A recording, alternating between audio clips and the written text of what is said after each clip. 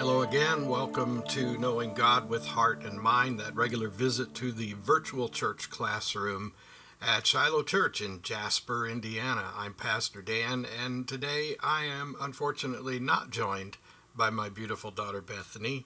She's double booked, triple booked, and just unavailable for today's taping. You know, there's no tape involved, but we still use terms like videotaping and things like that. Anyway, she'd chuckle at me or make a face at me if she were here, but bottom line is I'm going to lead you through episode 3 of the Salvation of Doctor Who Bible study by Matt Rawle. This is a book that you can buy, and it's available on Amazon. It's available in various Christian bookstore outlets, and I recommend it to you. The book itself is a good read in and of itself, especially if you're a fan of Doctor Who.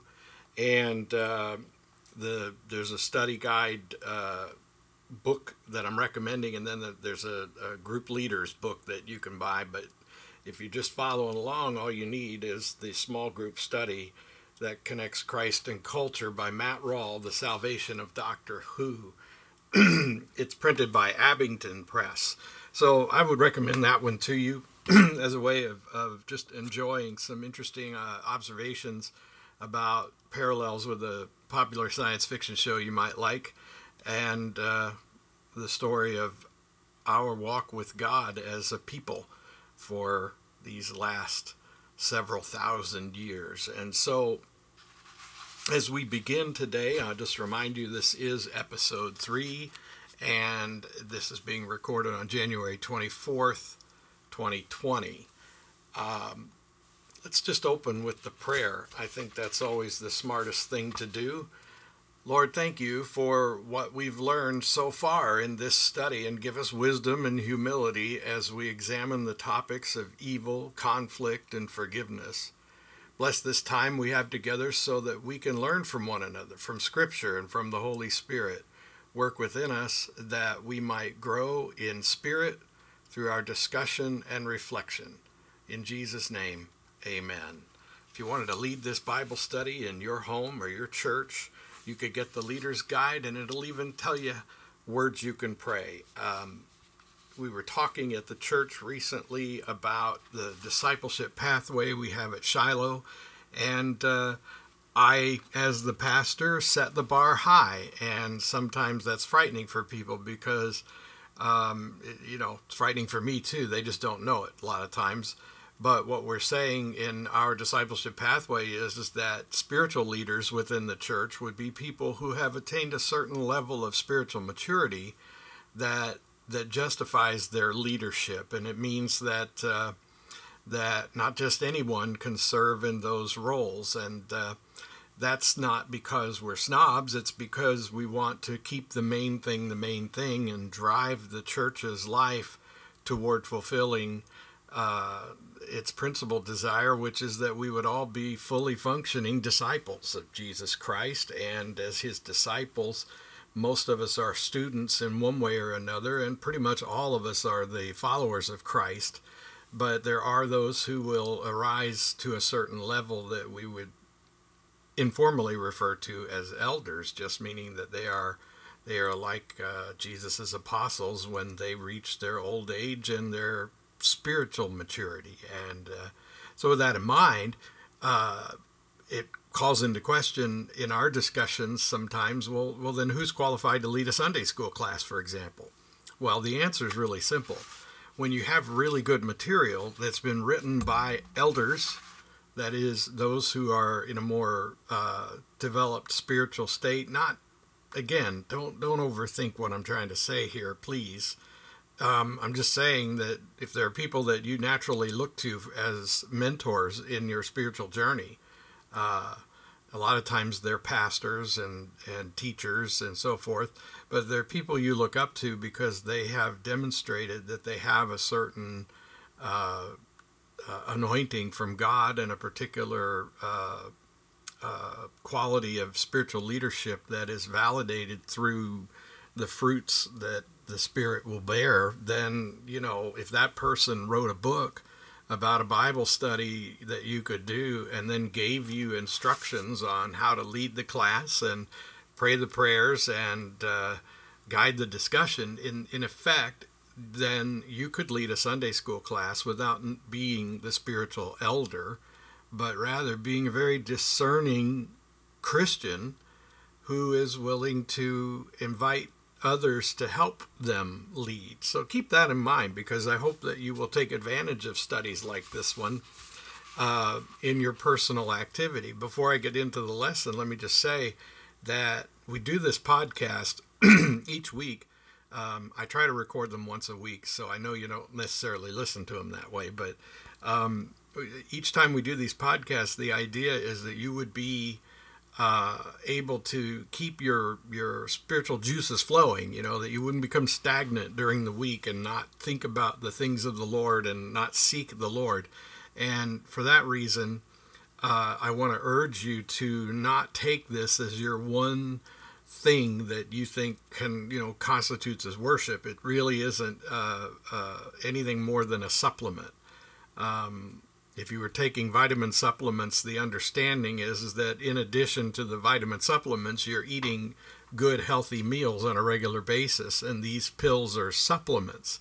So this class is a supplement. This online thing is a supplement. I need to urge you to go to church, to be fed real, wholesome, healthy food somewhere. You're always welcome at Shiloh, of course, and I promise you that we serve up the finest we can generate for your spiritual health and well-being. So let's get into this week's lesson. The sonic screwdriver is mightier than the sword. One of the coolest things about Doctor Who is he doesn't carry a big gun. He doesn't believe in guns. He doesn't believe in using offensive weapons against his enemies. Now, many times his actions will lead to the destruction of an enemy, but he orchestrates events where they always get a chance to walk away, and when they don't, then their own ambitions and their own method of destruction turns on them. That's kind of a classic Doctor Who arc. Got to take a sip of coffee there so my throat doesn't gurgle at you. And in a way, we can look at the story of Christianity and the people of God in the Old Testament and sense some truths along those lines. And we're going to delve into that right now. Doctor Who carries a sonic screwdriver, so rather than carrying a weapon, he carries a tool. And it's a tool that helps him solve problems and add knowledge and understanding that information and knowledge are power. His sonic screwdriver is his non-weapon of choice. So today's lesson is basically a question of good guys and bad guys. Who are good people and who are bad people? What constitutes good and bad? And I want to start by encouraging you to do this mental exercise wherever you are. And if you happen to be with someone else, well, hit pause and discuss this. And if you would just consider for a minute, who are some of the most famous rivalries you can think of? Maybe they're sports rivalries, I grew up in Pittsburgh, Pennsylvania, and so I'm a Steelers fan, and I know that the Steelers have some pretty strong rivalry matches that come up every year with Cleveland and Cincinnati and Baltimore. These are some teams that they're particularly eager to win against, and the fans have really embraced the rivalries. But what are some of the other rivalries you can think of? Pepsi and Coke, for example. Apple and Microsoft. What are some of the other ones you can think of? McDonald's and Burger King. So think along those lines, and then look at some of the political rivalries that have, Democrats and Republicans. I've never seen it worse in my lifetime than it is right now. And with a broad brush, I could even say liberals and conservatives, and it's never been uglier than it is right now. And it's deeply impacting the life of the church, especially denominations like the United Methodist Church. And what do you see going on in those rivalries? Now, here's the question: when you think about these rivalries, and maybe in your private discussion, where if you hit pause a minute ago and talked with the person you're with, maybe you guys were talking about something that's deeply personal to you and your family's life. College rivalries or something like that, Purdue versus Indiana, that kind of thing. What are some of the things that become pretty obvious when you talk about these rivalries that you have to acknowledge, are really just about feelings? How much justification is there really for hating another team, for example, than the one you love? What do we really have against Indiana if we're a Purdue fan? What do we really have against Purdue if we're an Indiana fan? More of that stems from our feelings about the other and our traditions. And our traditions make us always just, well, I'll never root for them because I've been a tried and true. Well, maybe it's because you graduated from IU, or maybe it's because you graduated from Purdue. Maybe it's because your family has just had a history of always supporting a particular franchise, and you just, and you would say to yourself, well, that's all pretty good natured. I don't really care about it as much as it might seem. I'm not that invested in it. But for the sake of today's discussion, what is it you don't like? There's a lot of New England Patriots haters out there. I may have jumped on that bandwagon once or twice myself, and of course I'm ashamed of it because from a Christian standpoint it's pretty foolish.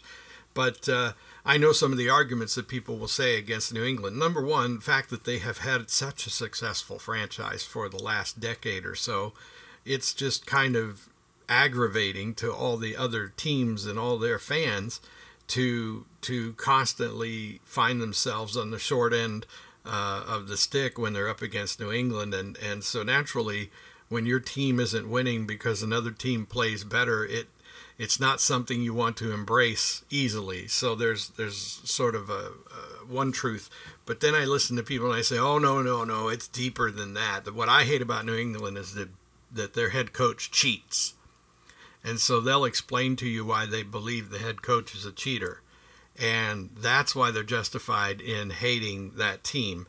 And they'll say, well, I don't like their quarterback because he's this, superstar jock with a fashion model wife, and he's all proud of himself and everything, and he doesn't like for people to hit him, and he thinks that in football somehow he's excluded from the physical abuses that are typical. And so I've heard all of this. I may have said one or two of those things myself, but at the end, what I've come to realize is that it's all pretty silly and superficial when you get right down to it. Who really cares?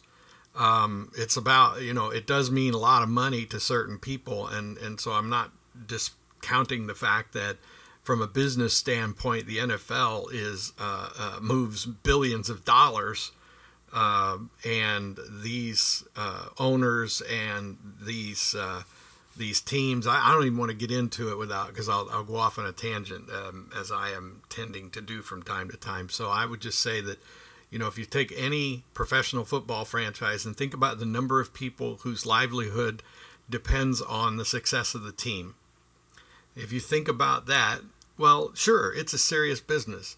And so it's important that they have rules and that they self-govern to prevent cheating and stuff like that. But at the end of the day, for the fan, one team being good or evil versus another is really kind of a ridiculous conversation to have.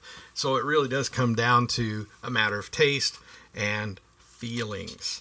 And one of the things that is part of this discussion of who's good and who's bad is that we have to separate feelings and facts. Most people, by default, will consider their feelings first. They'll visit the facts a little bit, and then they'll come back to their feelings, and they'll make the decisions based on a sandwich where the bread is feelings and the meat is facts. But a really wise way to make decisions about things, whether they're trivial or really significant, is to make the sandwich just the opposite, where the bread are the facts and the meat is the feelings, and therefore you have twice as much fact that you're using to process your experience and your decisions, and just a little bit of your feelings, because feelings are important and they shouldn't be ignored, but we shouldn't be ruled by our feelings, because that forces us to ignore facts that could cause us to make decisions that are really lousy. And this is important when we're talking about the difference between good and evil. In Doctor Who, he has a number of adversaries over the last 50 or plus years, and some of them are pretty corny and ridiculous, and some of them are diabolical. And the problem that most of them have is that they are convinced that they are right and Doctor Who is the enemy. And if you listen to the dialogue in a Doctor Who episode when he's dealing with his enemies, they almost all know who he is. They're not unfamiliar with him. And his reputation over the 900 or more years of his life has preceded him everywhere, especially where the enemies are concerned. But his enemies have to do one thing to become his enemies. There's just one thing they have to do that makes him their enemy, and that is that they have to oppress other people, other species, other sentient beings. They have to oppress, and worse, sometimes they seek to harm those other people. So some of the aliens that he deals with are committed to the destruction of every life form that isn't like their own. That would be the Daleks, who were created by Davros. Then there would be the Cybermen, for example, who aren't trying to destroy the other beings. They're trying to create a super race by upgrading everybody, and so they seek to convert every living creature into a Cyberman, and therefore creating this sort of homogeneous super race of cyborg type people, and Doctor Who always opposes them because it's a form of oppression, and so Doctor Who is fundamentally opposed to oppression, and of course to violence and that kind of thing. So there's where you kind of get the idea, like, what are the ground rules for what good and evil is in Doctor Who, and how does that compare to the Bible? What are the ground rules for what good and evil are in Scripture? So given that, think for a minute about some of the villains that you have witnessed over your lifetime, some of the classic villains of the movies and the TV shows that you watch, and even the villains that appear in our newscasts who are real life criminal villains. What constitutes good and evil in their case? If you're a Star Wars person, what makes Darth Vader a villain and not good, and what makes him evil? What makes the Emperor evil in the Star Wars saga? Why is it that he's considered so evil? What is his pursuit that justifies the good characters, the hero characters' actions toward them? Think about that for a minute. Think about, Superman versus Lex Luthor. Think about Batman versus the Joker. Think about Democrats versus Republicans, liberals versus conservatives. Think about those things and ask yourself, what makes one seem evil and the other good? A lot of times it has everything to do with your perception of things. If you're a conservative, then your perception of everything that the liberal does is that they're bent on the destruction of a moral society and they're all about decadence and abuse. And so we stopped to answer a phone call there and picked up the microphone again. So train of thought got a little bit derailed, but only a little bit. And so basically what we're driving at here is just that our estimation of good and evil has an awful lot to do with our perception of things. If we think that someone is evil, we have to ask ourselves why.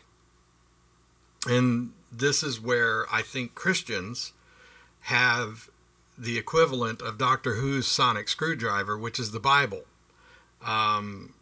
Please don't, take that too far or hear that out of context. I'm just saying, if you're looking for a tool that gives you a way to unlock doors and to open and repair misconceptions and misunderstandings, and a way to get informed in a way that the power of knowledge becomes your tool. Well, your Bible is your sonic screwdriver.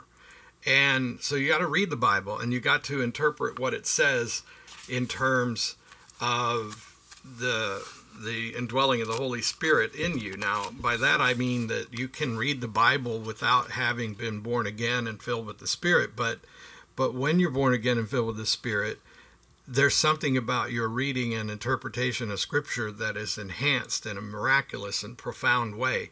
And so I urge you to take a moment, if you have not done so, and ask God if you have been born again, and ask God if you're ready for Him to take you to the next level, to lead you into that process. I don't mean to sound like some of the evangelicals you will hear. This is strictly what the Scripture says, and this is what my Wesleyan tradition informs me of, and this is what my C.S. Lewis tradition informs me, is that once you become aware that you're a sinner and there's nothing you can do about it, and you earnestly repent before God for that, then you've basically said, there's nothing more important to me anymore than being in the right relationship with God. And then when you make that decision, you ask God to forgive you, and God does, because God can. Because God can forgive you now, not because of anything you did, but because of what Jesus did for you. And so by way of Jesus, you have received God's forgiveness. And so you're all in now with God. You're part of God's family, and you're beholden to Jesus for it. So your loyalty, your love, your devotion to Jesus become the primary thing.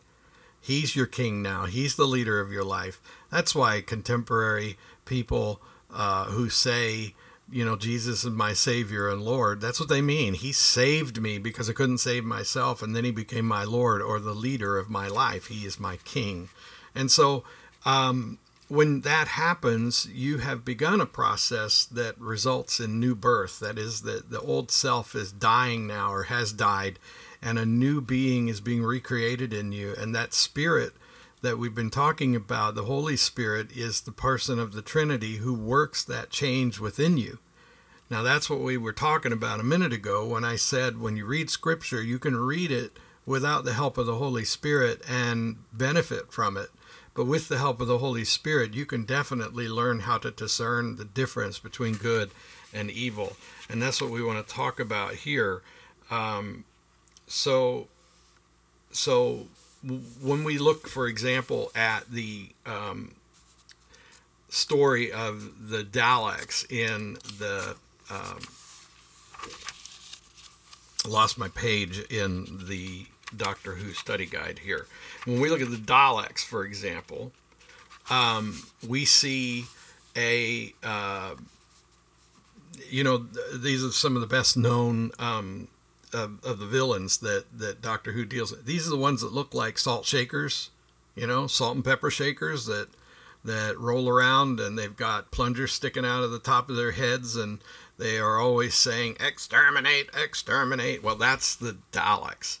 And the Daleks have just become convinced that they are the only race that should exist, that everyone else should be exterminated. And their goal is the wholesale destruction of virtually every being, every sentient being in the universe, so that all Only Daleks exist.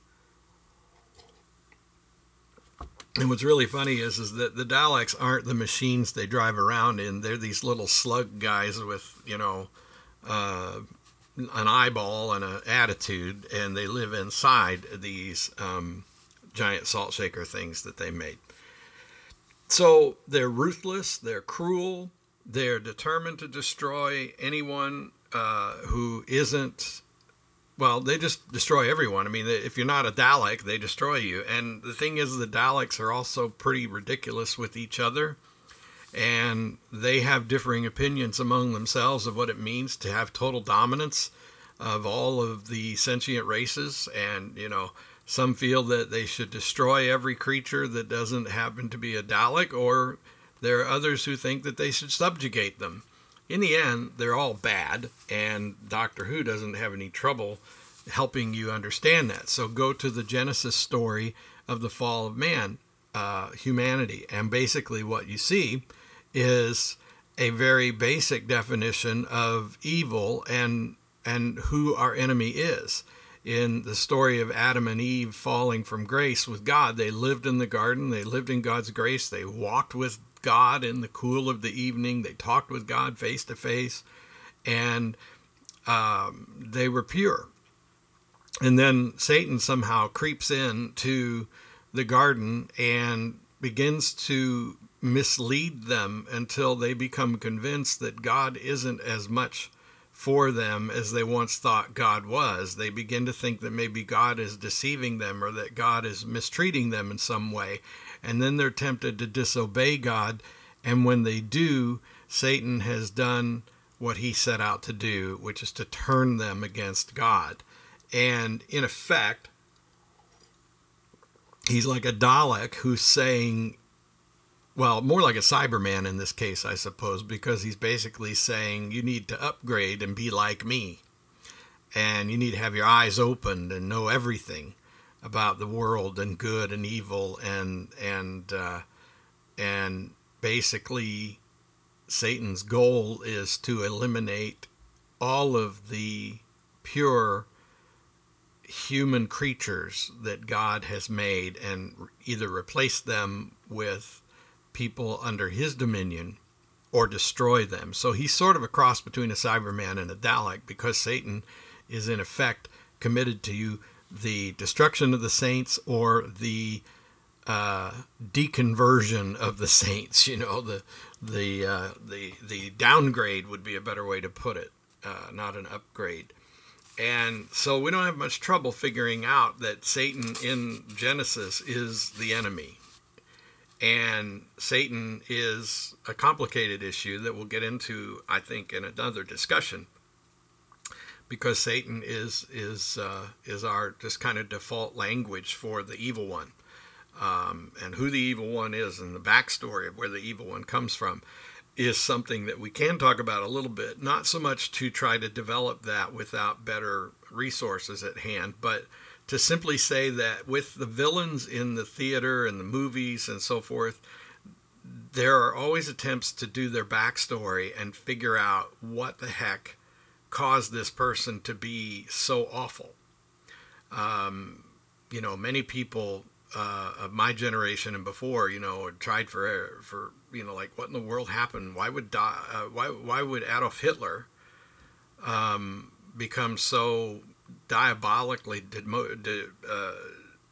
devoted to the destruction of the Jews and to the conversion of the entire world to his Nazi ideology? Why would these people called Nazis do such things? And, well, the backstory might make you find some sympathy for a villain.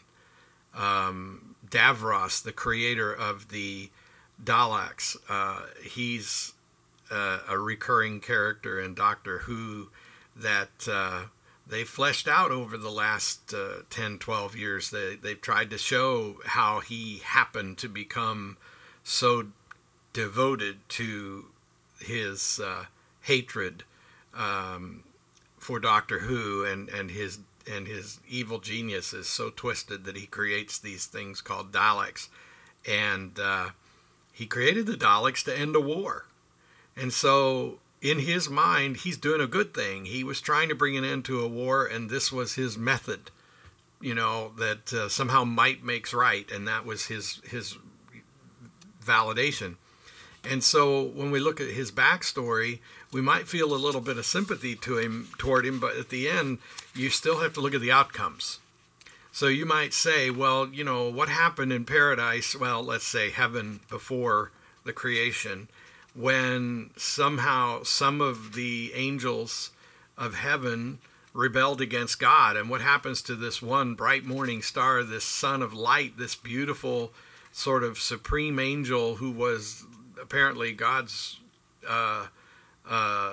chief angel and most brilliant of the angels? How did this beautiful creature somehow descend to rebelling against God, so that God had, in God's perfect wisdom, justification for casting this angel out of heaven and banning him to the earth and orchestrating a plan that will ultimately result in his permanent destruction? How did that happen? You can look at the backstory and you can try to figure out, and from a human perspective, did God somehow cause Satan? The reality is we don't know. We can't really honestly try to evaluate something from our limited human perspective that is on the scale of that particular story. But what we believe in faith is that whatever happened, God justly cast Satan out, and a third of heaven went with him. And these are the forces, the powers, the principalities, the evil and the dark forces that still exist today to bring about the destruction of God's people and the deconstruction of the people who have given themselves to God. And it's never ending. It's never ending until the day that Christ returns and brings it to an end. There is a plan of culmination, and it involves you. And so your responsibility is to resist Satan with all your might. And so with that being said, what we look at in Doctor Who is that there's a very clear line of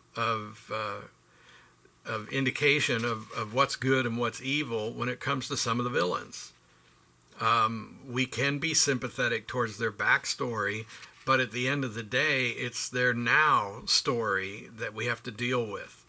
And so you may be dealing with people who had a terrible childhood and as a result took on the habit of criminal behavior and became a danger to society. And you may be wondering, well, if I know their backstory, shouldn't I give them a little grace? Shouldn't I give them a little understanding? And, you can, but you still have to deal with their violence. You still have to deal with their oppression.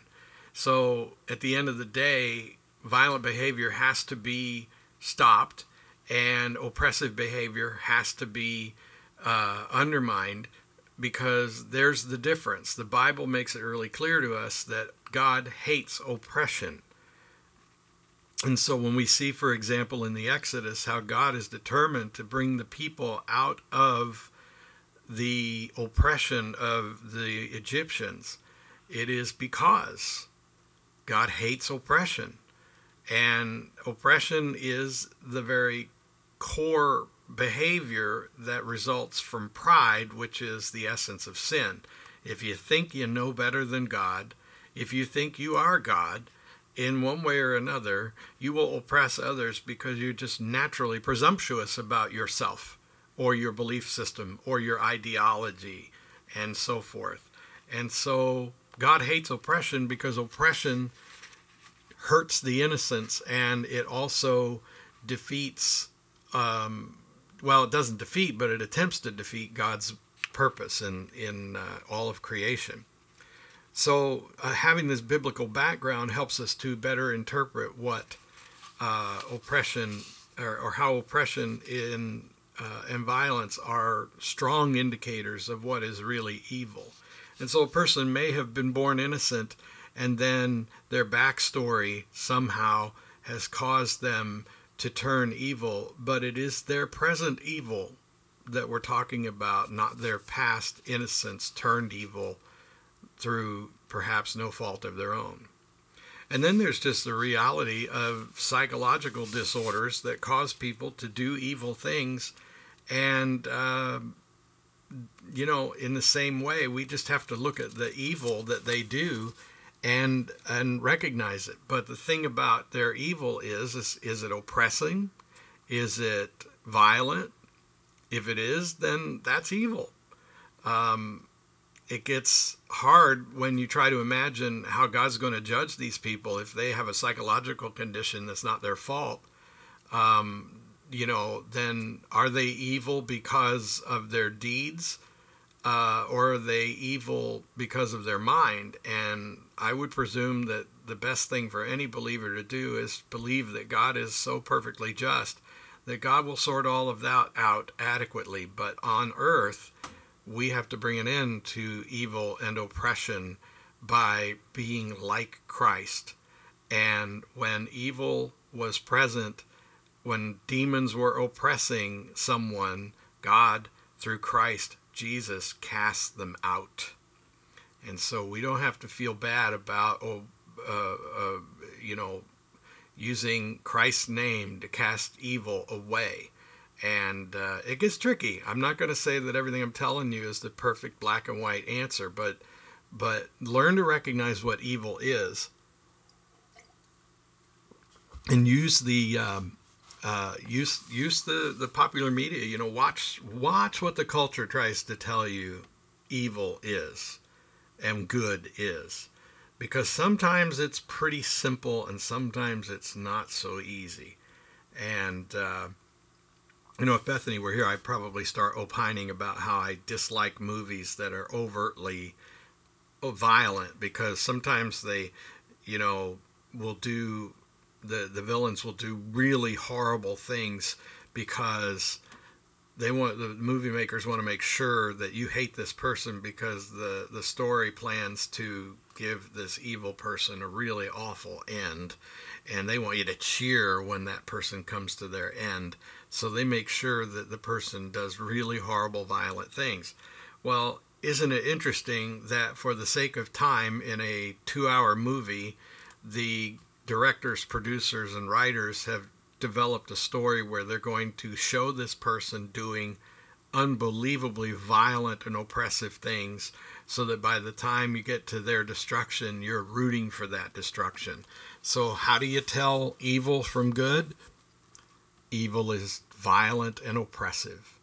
And when you look at modern situations where, for example, liberals and Democrats and Republicans and conservatives are going at it, it's the extremists that concern me, because the extremists are so convinced of their adversary's evil that they're more than willing to do violent, oppressive things to somehow defeat their adversary. And I just look at evil in its basic definition then, and I think to myself, well, if you're an extreme conservative, you're extreme liberal, you are violent and oppressive in your attempts to see your will fulfilled. And if it's about your will and your ideology, then it probably doesn't have much to do with God, whose will and ideology is the only one that matters. And so those of us who try not to reach the extremes and become part of them, we're caught a lot of times between factions that are so entrenched in their beliefs and their commitment to the defeat of their enemies that they find us to be just clutter in the middle of the battlefield that makes it harder for them to do what they want to do. And so when I look at the different entities that are seeking to divide a denomination like the United Methodist Church, or the entities who are trying to divide our country, I look at the extremes who generally get all the attention, and what I see is evil. I see evil, and I'm not naming one side or the other. I'm saying oppressive, violent behavior. Now, you might say, well, there isn't that much physical violence. True, but violent language is violence too. When you do not speak in a civil tone, in a civil way, making rational, logical arguments of opposition to another person's ideas, you are speaking violently. If you yell, if you call them names, if you chant slogans that call for the assassination of a president you don't like, or you call people who don't agree with you haters, and when you don't even know them, or you don't even understand where they're coming from, this is violent behavior. That's plain and simple. It's violent. It hurts people, and it's meant to hurt people. And so, like the Daleks and the Cybermen, it is an attempt to eliminate your enemy or make your enemy conform. And this kind of violence deserves to be put down. And thank God the Lord Jesus himself is going to do it. And so the last thing I want to talk to you about is another enemy of Doctor Who that is pretty interesting. Now, we talked about the Weeping Angels not long ago when we were talking about the episode called Blink. But I want to talk about another enemy who's called the Silence. And the Silence saps your memory from you so that you forget who you are. And I would just like to say that this is one of the most important things that every believer has to do every day, is to remember who you are. Don't forget to remember who you are. You are a child of God, made so because of the sacrifice of Christ Jesus. You are an eternal being saved by God's grace. You are known by name by Jesus. When Jesus was resurrected, the way that people knew who he was by certain signs. One of those signs was simply the voice that they heard saying their name. Don't forget who you are. Remember who you are when you are tempted to take up the cause that appears to be violent and oppressive. Remember who you are when you are tempted to call someone names or to categorize the opposition or the rival without really knowing them. And, be willing to be like Christ in that you would encounter someone where they are, offer them the bread of life, the waters that transform, and if they accept, then embrace them as a sister or brother. And if they have not accepted that, if they've rejected that, they are not rejecting you, they are rejecting Christ. And so you can shake the dust of their village off your feet and move on. Not because you have any condemnation toward them, not because you wish any harm to them. You would move on because you have offered them Christ and they have rejected Christ. Don't forget to remember who you are. Lord, thank you for this time we've had together to reflect on the presence of evil and the villains we encounter in our world. Bless us as we go from this time of study. Give us strength to respond to evil in our midst, and by the power of your Holy Spirit to redeem and transform it. Give us the wisdom to see things from the perspective of our enemies and adversaries, and to recognize situations where we might be the villains. We pray all these things in Jesus' name. Amen. I want to thank you for listening today, and we'll try to get Bethany back on board next time. And I hope just the same you've been blessed. Please keep in mind that it means the world to us to hear from you. It means so much to know that you're out there and that you are being blessed. So drop us a note. If you listen with iTunes, you can rate the podcast, and you can give us a thumbs up, thumbs down, stars, all that jazz. And if you would, you can drop us a note just to say, here's where I'm listening from, because we find that all very interesting.